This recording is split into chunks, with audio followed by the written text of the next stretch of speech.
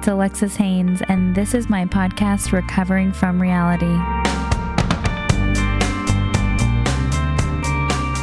Today on the podcast, we're sitting down with Dave, one of the co-founders of Dopey. Dopey is, are you guys the biggest recovery podcast, or you're probably in the top 3? You guys are huge. I don't know. I think there are no big recovery podcasts, so I think we're near the top. Well, I definitely think we have the best one of all the recovery podcasts. I don't know if we're the biggest one. Yes, we have the best it's one. Awesome. I had the honor of coming on back when it was you and Chris. I'm so sorry to hear about his passing. That's just absolutely heartbreaking.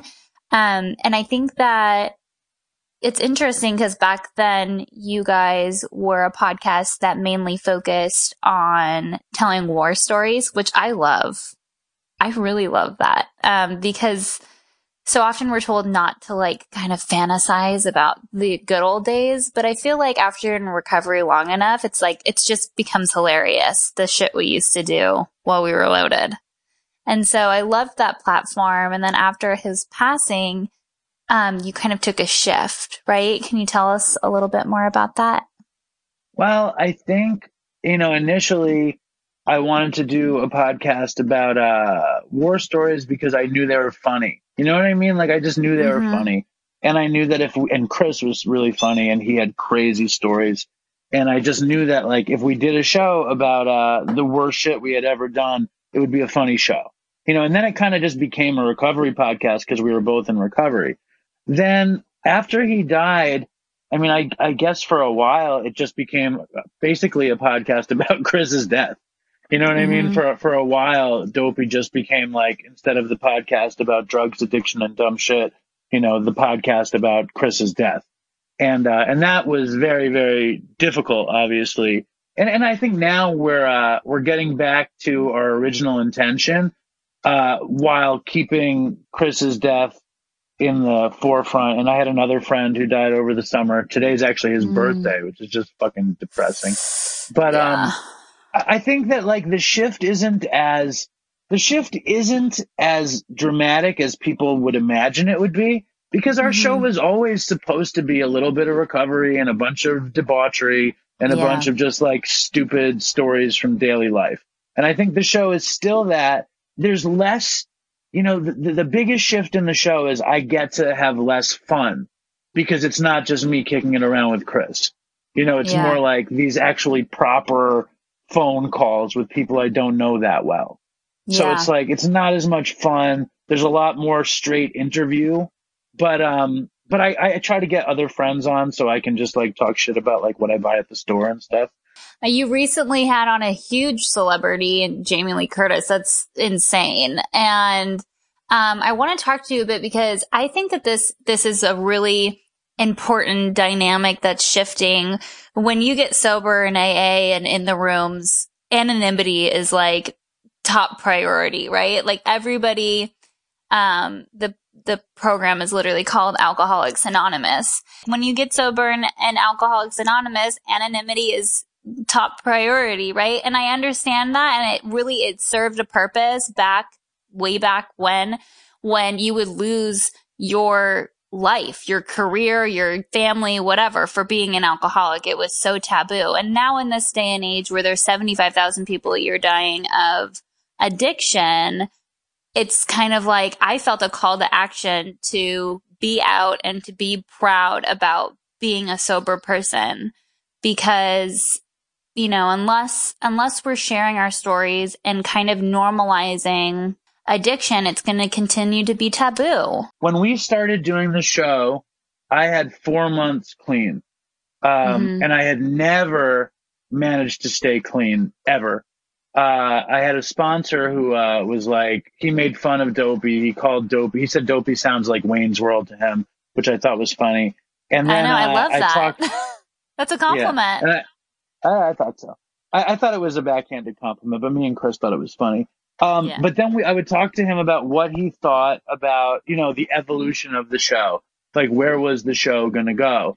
And Chris and I maintained our anonymity, for different reasons. I think I think probably deep down because we were both afraid we would relapse. But then the past there, the reasons were Chris was studying to become a doctor, and he was scared that the stories he told on Dopey would risk his ability to get a license. And I just didn't want my older daughter to be able to Google our name and just see heroin addict, heroin addict, heroin addict, heroin addict everywhere. And I wanted her to like have a life free of having a public heroin addict for a father. But I think more than that, it was, so my sponsor said the reason that and my tradition knowledge is not great, but I think it's the 11th tradition that says that we shouldn't be in press, radio, and film, whatever, something like that. And he said the reason that my old sponsor said the reason they did it was because let's say you were carrying the message of whatever 12-step fellowship you happen to be in, and you relapse, then you are not a good example of the fellowship, and it doesn't show that the fellowship works. So like it's a very like kind of like cautious old Jewish neurotic thing where it's like don't fuck it up because it could all come back on you. Then the whole thing is going to come crumbling down. You know, and I think that yeah, I mean, I don't openly talk about, I haven't been a member of Alcoholics Anonymous for many years now. But I respect it, and I respect what it, and an honor, and I'm grateful for what it did for me in my early recovery. And so, yeah, I think if you're just, and that's my problem kind of with rehabs, is all these rehabs that are charging you $50,000 a month to do AA. It's like AA needs to be its own thing, and the 12 steps needs to be its own thing. And in that regard, I think, you know, talking about the steps and what happens in meetings publicly should not be discussed, but talking about our own personal recovery and being in recovery and living in recovery, I think is really, really important. And so the fact that you had such a huge guest come on, I mean, that's incredible to talk about recovery. It's just, it's an amazing thing. Did you listen to her on the show? She was crazy though. I mean, I was so touched that she came on. It took me literally 3 years to get her to come on the show, Alexis, just so you know. It took 3 years of me prodding her. And she came on and she was very, very, very, like, very proud of her sobriety. And she took her recovery, like, very seriously and did not want to joke about anything. You know, it was like, it was very intense. It was like, it was very intense. And I'm more like, grateful that she came on than anything else. It was a huge benchmark for me personally to have Jamie Lee Curtis on Dopey. Yes. But, you know, my own anonymity is like, I wouldn't even say it's important to me. It's more like I hedge my bets and I stay anonymous. You know what I mean? Like, I just feel like I'm like, if I put cause I'm not a famous person, you know what I mean? And like, even my old boss, like, I still work in the same restaurant that I worked at when I got sober. And he said to me, and I was a manager when he said it to me, but he said, once a junkie, always a junkie, you know, and I lost my manager job. And like, I don't know that if I was publicly out as this crazy ex-heroin addict or heroin addict, that I would be so hireable. I'm not sure. You know, I'm not sure if that's true. It's I think sad. people have a lot. It's sad that we're in that place. Yeah. It's sad that we're still in that place, you know, where we can't see addiction for what it is, and we can't see like the beautiful people underneath the addiction, you know, and that we do recover. You know, I think that is really my message, is like that we do recover, and not just recovering from reality isn't just about recovering from addiction. It's about recovering from trauma and life and the things that we go through as human beings having this human experience. And it sucks because you wouldn't, if someone had severe crippling depression or bipolar, like you can't discriminate against hiring them, but you can for somebody who has an addiction, problem. It's just, it's frustrating. And I get it. We're like fucking unreliable. But how could you know if the candidate suffered from bipolar? You know what I mean? Is it fair to expect us to like hide such a huge part of who we are?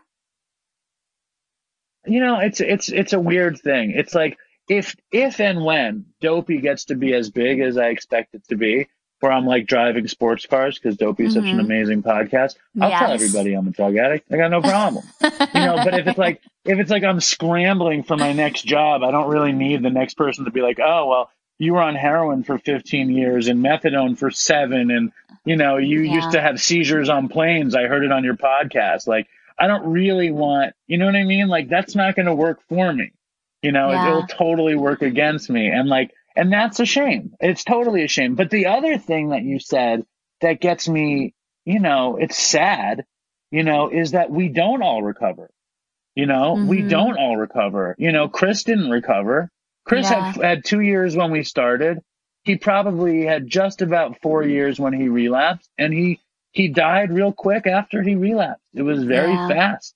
And so many people who listen to my show, to listen to Dopey, Yeah. like you want everyone to get better. And of course I want everyone to get better, and I pretend like everybody's going to get better. And I say this because I had no conception that Chris relapsing was even possible. I had no Yeah. conception of it. It like hit me like out of nowhere. I did not know it was going to happen, and then it happened. And now I kind of look at everybody as a potential ticking time bomb because we are, aren't we? I don't feel that way for me personally. I'm very lucky in the sense that I got sober when I was 19. Yeah. And so, my drinking and using was a really quick, like it was fun. It was fun A with blip. problems. It was problem sober. It was just like bam, bam, bam. And so I'm really fortunate that, while I did have so much trauma and so much that happened in those 19 years, that I've spent the majority of my adult life free from drugs and alcohol. And I don't want to discredit the amount of work that I've done.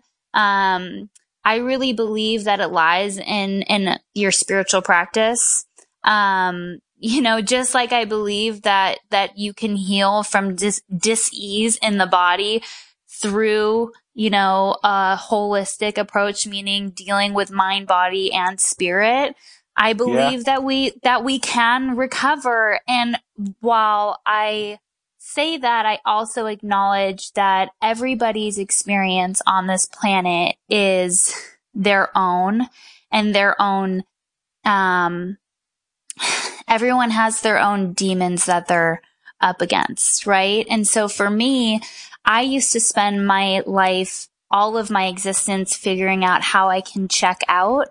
And now I just love being present and checking in. There is nothing that I love more. And even though I've had really challenging experiences in sobriety where I feel like I'm dying, like physically, like I'm dying. This depression is taking over me. I just feel like I'm, like I just want to die. Like I just don't want to do this anymore. It's like, I think because of my spiritual practice, it's like in those moments, I know that spiritual bypass, aka any numbing agents, whether it's sex, food, drugs, alcohol, whatever, is only going to extend the pain. And I understand like the privilege that I have to living in Southern California with spiritual healers, with all of the things that I'm able to have access to and to afford. And so I've had this like really profound experience and shift. I've had 2 life-threatening events and several surgeries in recovery. I've had to take opiates. My lung was collapsing. I had 3 blood clots in it. I was literally dying and on morphine in the hospital. And the only thing that I kept thinking was, I hate this. Get me off of this. I hate this feeling, this horrible. It didn't feel good? No, I hated it. I would actually ask the nurses, I would say, please stop pushing the medication so fast. I hate that feeling of being out of control. I hate it. And so that's my experience. And so I feel like there's definitely but if you ask Bob Forrest, when I first got sober, I was hardcore AA. I read the original manuscript of the Big Book. My 4th step was 2 binders full. I was a freaking, I shouldn't say freaking. I was a Pacific grouper. I was the most extreme form of AA that you could get. And I would tell you Right. that AA is the only way, and identifying as an alcoholic and all of the things are the only way. The way I see it, like, it got me clean and sober. It's like a great thing in my life. I think anybody who gets well in any method, I'm like, great. You know, like anything that works for anybody, I applaud them. I know that if anybody ever approached me, I would tell them how I did it, you know, Yeah. and I'm also totally open about being an addict personally. I just don't put it out publicly. Do you know what I mean? Yeah.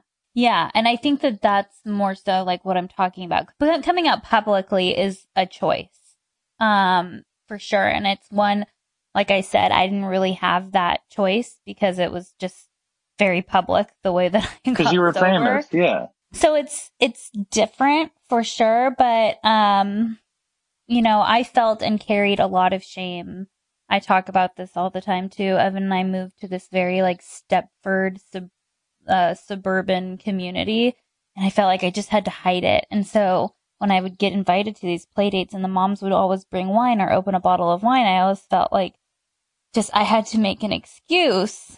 And when I stopped doing that and I started to look into like what an authentic life looked like, for me it was just like, I'm just going to be sober and loud and proud about it. And I am. Me too. I love, see, I enjoy making people feel uncomfortable, I think. So like, if somebody offers me a beer, I might just say like, no, I don't drink because I'm a terrible drug addict. You know, I might just like, and go a little further, whatever, just because I think it's funny. Like And, an overshare just to see like the temperature in the room, like where people are as, at. as long as it's not going to like put anybody in jeopardy and I can like have fun with the person, I do it. I don't like put like cause I have the same thing. Like I just moved to the suburbs and I'm friendly with all these, you know, moms and dads of my kids' friends. And I don't want to make anyone feel uncomfortable, but I do think it's funny. Like I find myself in these situations and I remember what my life was like. And I just think it's funny, you know, to have that contrast. So as a parent, I'm curious about this. So I have a 6-year-old and a 2-year-old. Have you been open with your older child about, you know, that you're in recovery or anything like that? Or how do you plan on dealing with that? No, I haven't dealt with it yet. I mean, I say that I don't drink. And she saw me quit cigarettes. So, she I go to meetings, you know what I mean? So she knows that I go to meetings, but I don't tell her what the meetings are for. I'm thinking 13, 14, 15, when drugs become kind of part of her life, I'll be able to tell her. But now it's too early. I just think that it's information that is not going to benefit her right now. Did you tell your 6-year-old? Yeah, she knows that mommy and daddy are in recovery. And well, she grew up at the treatment center. She grew up going and like living at Aloe for the first, I don't even know how many years of her life. Right. And so basically the conversation is that, you know, mommy and daddy don't drink. And, you know, there's we help other people to stop drinking as well. And we, you know, there's people out there that are battling with their own demon, like just not so dark, just kind of like light. Like it's just a matter of fact. Like there's people who have issues with, these things called drugs. Really, but did you say that you used to? Yeah, she knows that that we're sober. That word is used a lot in our household. We don't drink, we're sober. I mean, my parents drink and my sister drinks. She sees it and she actually noticed, she goes, why do people get so silly when they drink that stuff? I think that's kind of what started the conversation.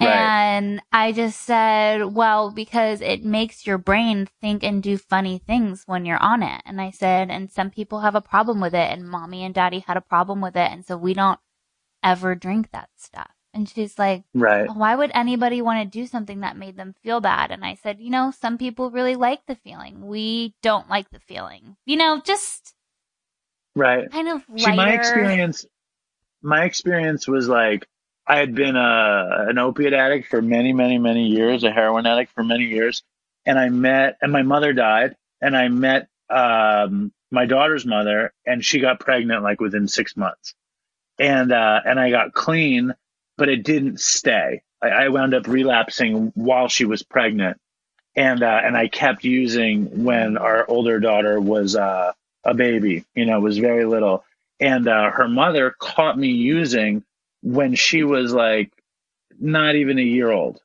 So she left me with the baby, while I'm shooting dope in our apartment, and we broke up. We were apart for 4 or 5 years. We managed to get back together and have another child, and now I'm coming up on 4 years, and my life is better. But it's so dangerous. The story's so crazy, and I do not want to burden her with it until it's time. Yeah. Isn't that a crazy story?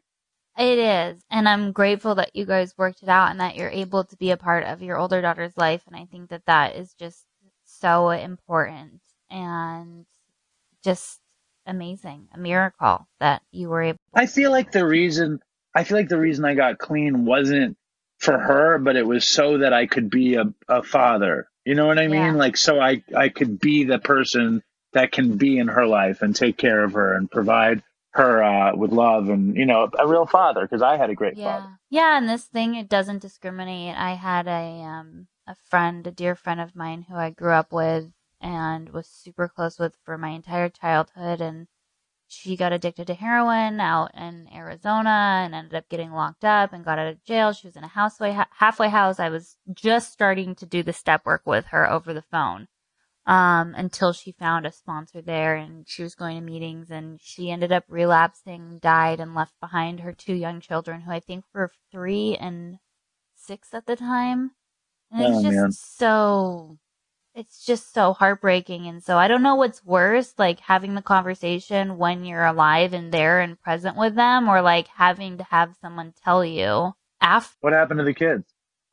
So thankfully her ex-husband, was a very stable guy, and he took the kids the entire time she was using, and, she ended up getting remarried, and he did too, and they had their own baby, and so they were kind of already a family unit, and Allie went off to prison and then got out, and they were just starting to make things work when she, and that's the danger of relapse, especially when you're a heroin addict, is you never know how much is too much and where your tolerance is at, and that's what happened. She shot up too much, and Or what's in the fucking dope.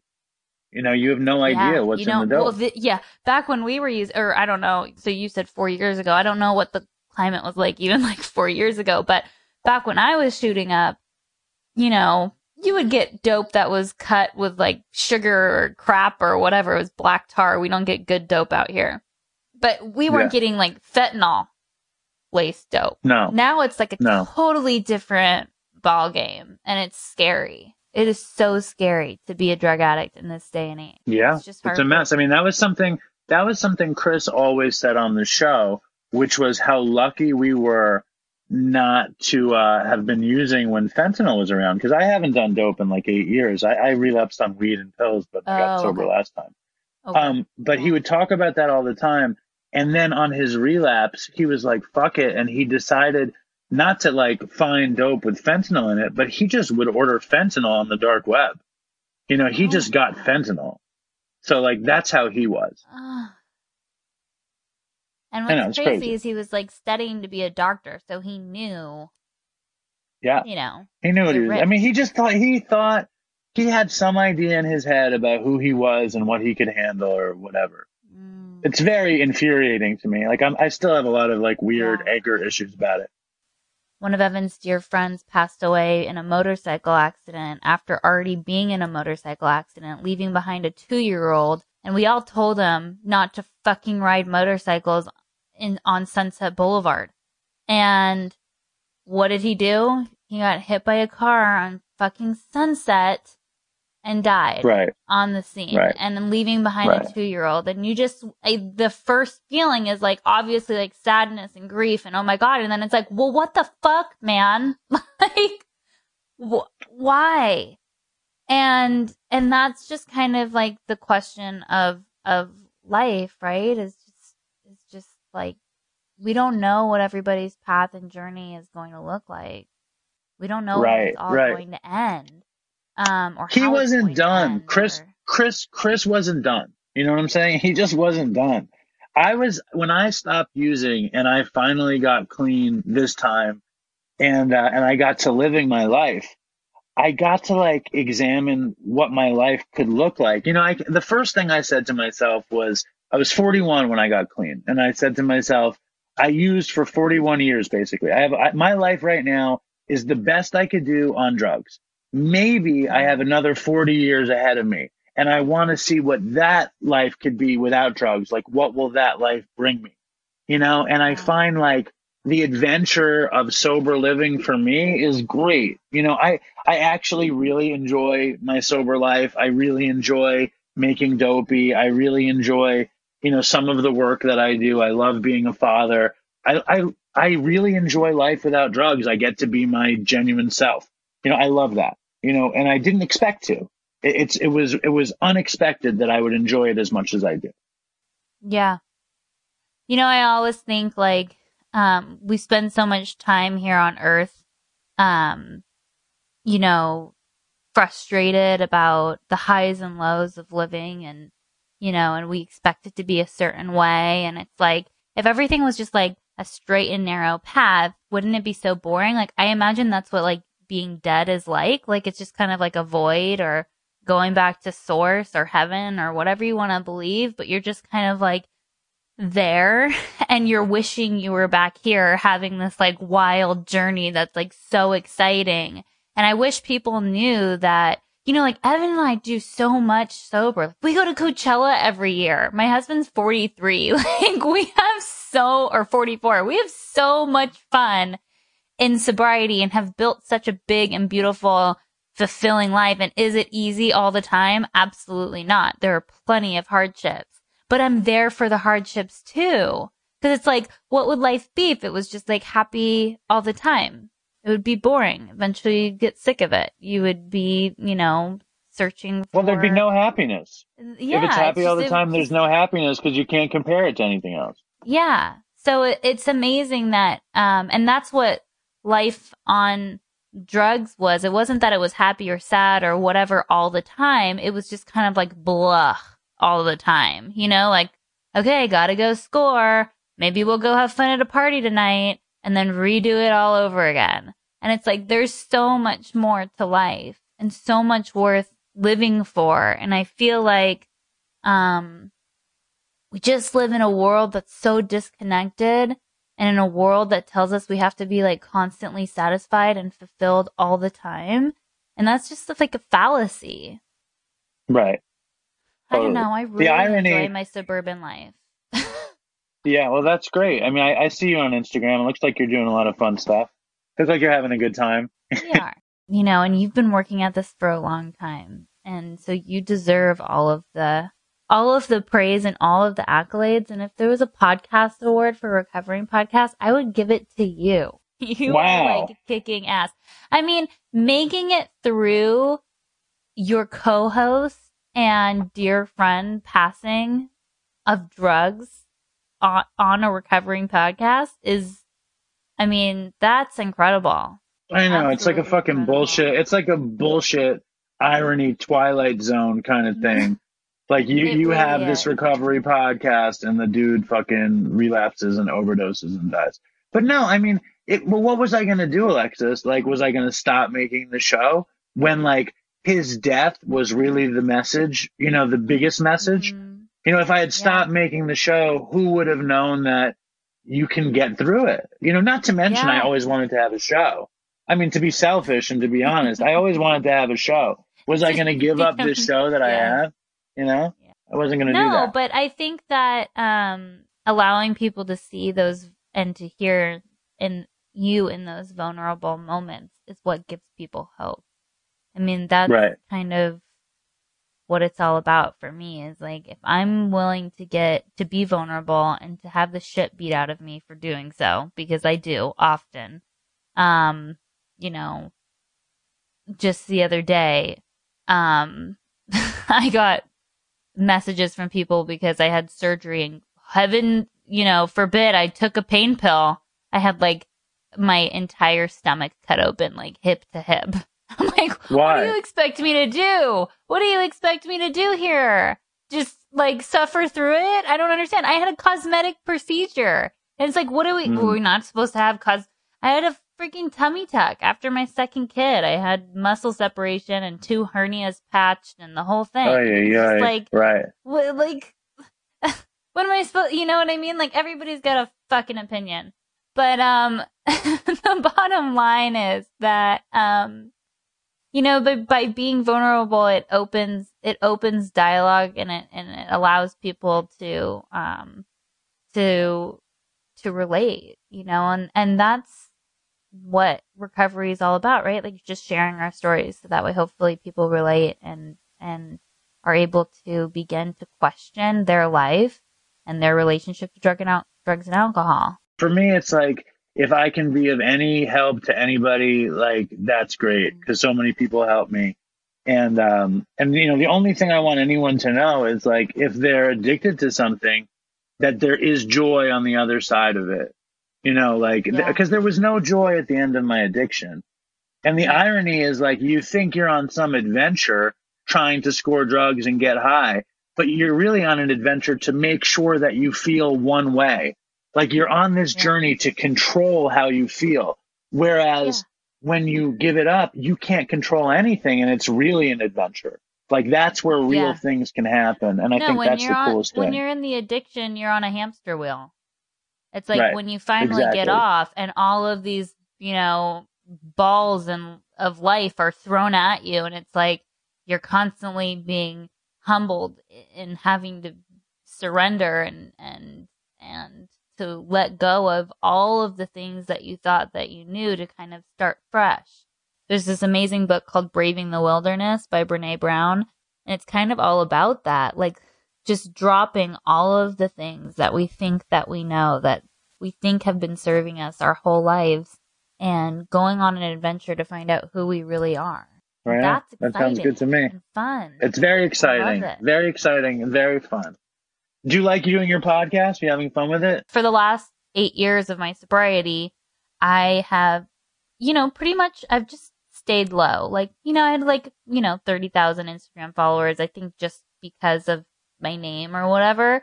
But I would just mainly post pictures of my kids and whatever. And then I really felt this calling to share about recovery, and I recovered from eating disorder and drug addiction and severe sexual trauma and all of those things.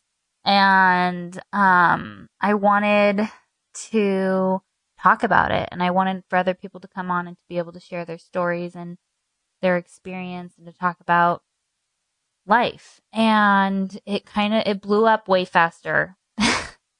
It kind of went 0 to 60, and all of me and my business partner / producer, and are just kind of like, whoa, like, we weren't expecting it to kind of jump to where it jumped to so fast. And I keep having to remind us that, like, we feel the pressure, but it's up to us to go, like, we don't have to move at 100 miles an hour right now, just because we feel the pressure to. We would like Recovering from Reality to become a brand, and to be able to be a resource for people who want to either further their recovery journey or start into their recovery journey, etc. And I'm writing a book right now too, and doing all of these things. And it's just like, okay, I have to pace myself. I can't just go 100 miles an hour all the time. Yes, it sounds like Recovering from Reality will be much bigger than Dopey in like a week. So that's exciting. You have that going for you. I don't think so. I mean, Dopey is special because of you guys. Like, I don't know, okay, so sure, we're going to have some like big guests come on and blah, blah, blah. But it's like, who are you going to get? Don't ever. Who are you going to get? You're going to get Anthony Kiedis and Flea? I'm going to tell you offline. I'll tell you all. But people want to know But that kind of stuff. I, I know, but I don't want to say anything until it's happening. Okay, I don't No, want that's to say smart. anything That's smart. until it's like I don't want to jump the gun here. But we're recording some episodes this Thursday that are pretty huge, and I'm really looking forward to it. I am super grateful for your time, and thank you for sharing all of your knowledge and your story with our audience. My pleasure. And I can't wait to have you on Dopey again. And thank you so much for having me on. And so it is.